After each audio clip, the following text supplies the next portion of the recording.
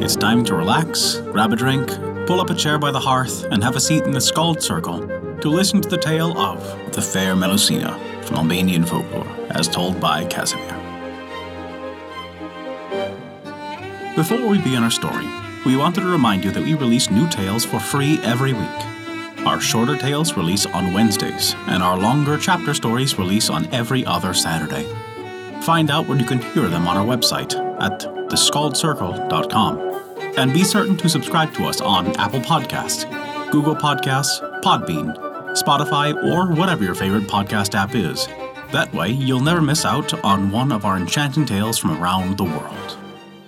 And this is the tale of the fair Melusina from Albanian folklore, as told by Casimir. There was a king who ruled over Albania, and he was very sad, for his wife had died. He kept by himself and would not be comforted, but at last his courtiers coaxed him to go a-hunting, and so dearly did he love the chase that he forgot about his grief. Now one day in the woods he was thirsty, and drew near a spring to quench his thirst. And as he drew near he heard a sweet voice singing, and it was none other than the fairy Melusina. He was alone, and he sat long listening to her song. And that was how at first he came to know the fairy. She was so sweet and gentle that by and by he persuaded her to be his wife. It was not a very wise thing for a fairy to wed a mortal, and Melusina promised only on the condition that he should never come to see her when she had children. The king gladly promised, and meant to keep his word, but one day the king's son, by his former wife, came hastily to him, and told him that Melusina had given birth to 3 daughters. The king was overjoyed. He forgot his promise and flew to her chamber, where he found her bathing her 3 daughters.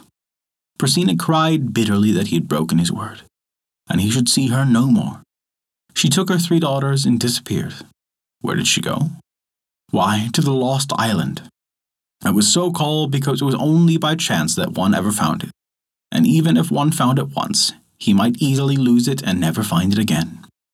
Here she reared her children, and when they were grown, she took them every day to the top of a mountain, whence they could look down upon Albania.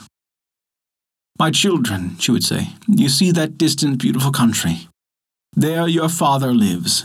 He is the king of the land, and there you might now be living happily if he had not broken his word to me, and I could no longer live with him, for I had warned him of this, and a fairy might not break her word."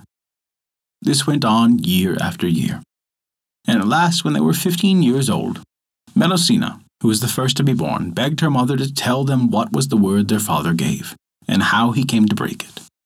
And when she heard the story, she was filled with wrath, and she laid a plot with her sisters for revenge upon their father. The 3 maidens said nothing to Melusina, but secretly set out for Albania. As they were half-fairies, they could use the fairy's charms, and this they did. They seized the king their father, and shut him up forever in the heart of a mountain. Then they went back in triumph, and told their mother what they had done. But Melusina was not at all pleased. She did not wish the king, her husband, thus put out of the way, and she punished her children for what they had done. The other 2 she punished lightly, but she condemned Melusina to become, every Saturday, a serpent from the waist downward. The only escape for her was to find a husband, who would promise never to look upon her on a Saturday, and who would keep his word. So long as he was faithful, all would be well. The fair Melusina now began to roam through the world in search of this faithful husband. She was most beautiful to behold, and had every grace to make her winsome. But it was long before she could meet a man in her search. She passed through the Black Forest, and at last came to a place known as the Fountain of the Fairies. For there were many fairies about this place. It was also called the Fountain of Thirst. It chanced that Count Raymond strayed there one moonlit night, and there he saw 3 fairies dancing. But the most beautiful of the 3 was fair Melusina. She was so sweet and gentle that he fell madly in love with her, and begged her to marry him. The fair Melusina knew that she had at last found a man whom she had been waiting for. Yes, she would marry him, but on one condition only. He must never look upon her on a Saturday. The Count Raymond solemnly promised he never would. All went well for a while. They were happy together, but the evil that the fair Melusina had done lived on. For as each child was born to the world, it was crooked and ill to look upon. Yet this did not lessen Count Raymond's love for the fair Melusina. All might still have gone well had not someone whispered to the Count that it would be wise for him to see what Melusina was doing on Saturday. It was a foolish Count, and he became more and more curious. And at last, one Saturday, he hid himself where he could see and not be seen. Thus he watched for Melusina in her chamber. Oh, pity of pities, he saw her. The fair Melusina, but from the waist down was a serpent, with silvery scales tipped with white. He covered his eyes, but it was too late. He was seized with horror, not so much at what he had seen, as perhaps the thought of how he had broken his faith. Perhaps he might yet have kept silence, but a great evil fell upon him. One of his sons had cruelly killed a brother, and Count Raymond was beside himself with grief. Suddenly he thought how all his children had been born crooked, and how it must have been because of some wicked thing the mother had done. As he was thus weeping and wailing in the midst of his courtiers, the fair Melusina came in to comfort him. When he saw her, he burst into a rage and cried aloud, "Away! Out of my sight, thou hateful serpent, thou wicked woman!" Down to the ground dropped the fair Melusina in a swoon, and when she came to herself and looked with sad eyes on her lord, she knew then that her time had come, and that she could not escape her punishment. The man she had been faithful to had not kept his word. "Farewell, farewell," she moaned. "Alas for the misery I am in. I had hoped that thou hadst been faithful, and that I might escape my doom. It may not be. The mortal in me dies, but in my fairer life I must forever fleet about the earth as a poor lost spirit."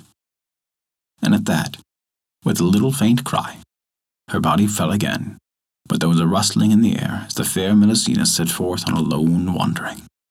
Count Raymond and those about him saw her no more, but whenever in the after years there was a new lord over the castle, the country folk said that she hovered about the Fountain of Thirst, a poor forlorn wraith. And that is the tale of the fair Melusina from Romanian folklore. Thank you for listening to our story. If you enjoyed it, we recommend taking a look at our Patreon page, as noted in the description below. You can earn great rewards while also supporting us, to keep these stories alive for generations to come. Also, remember to subscribe to us on your podcast app, and leave us a 5-star rating if you enjoyed this story.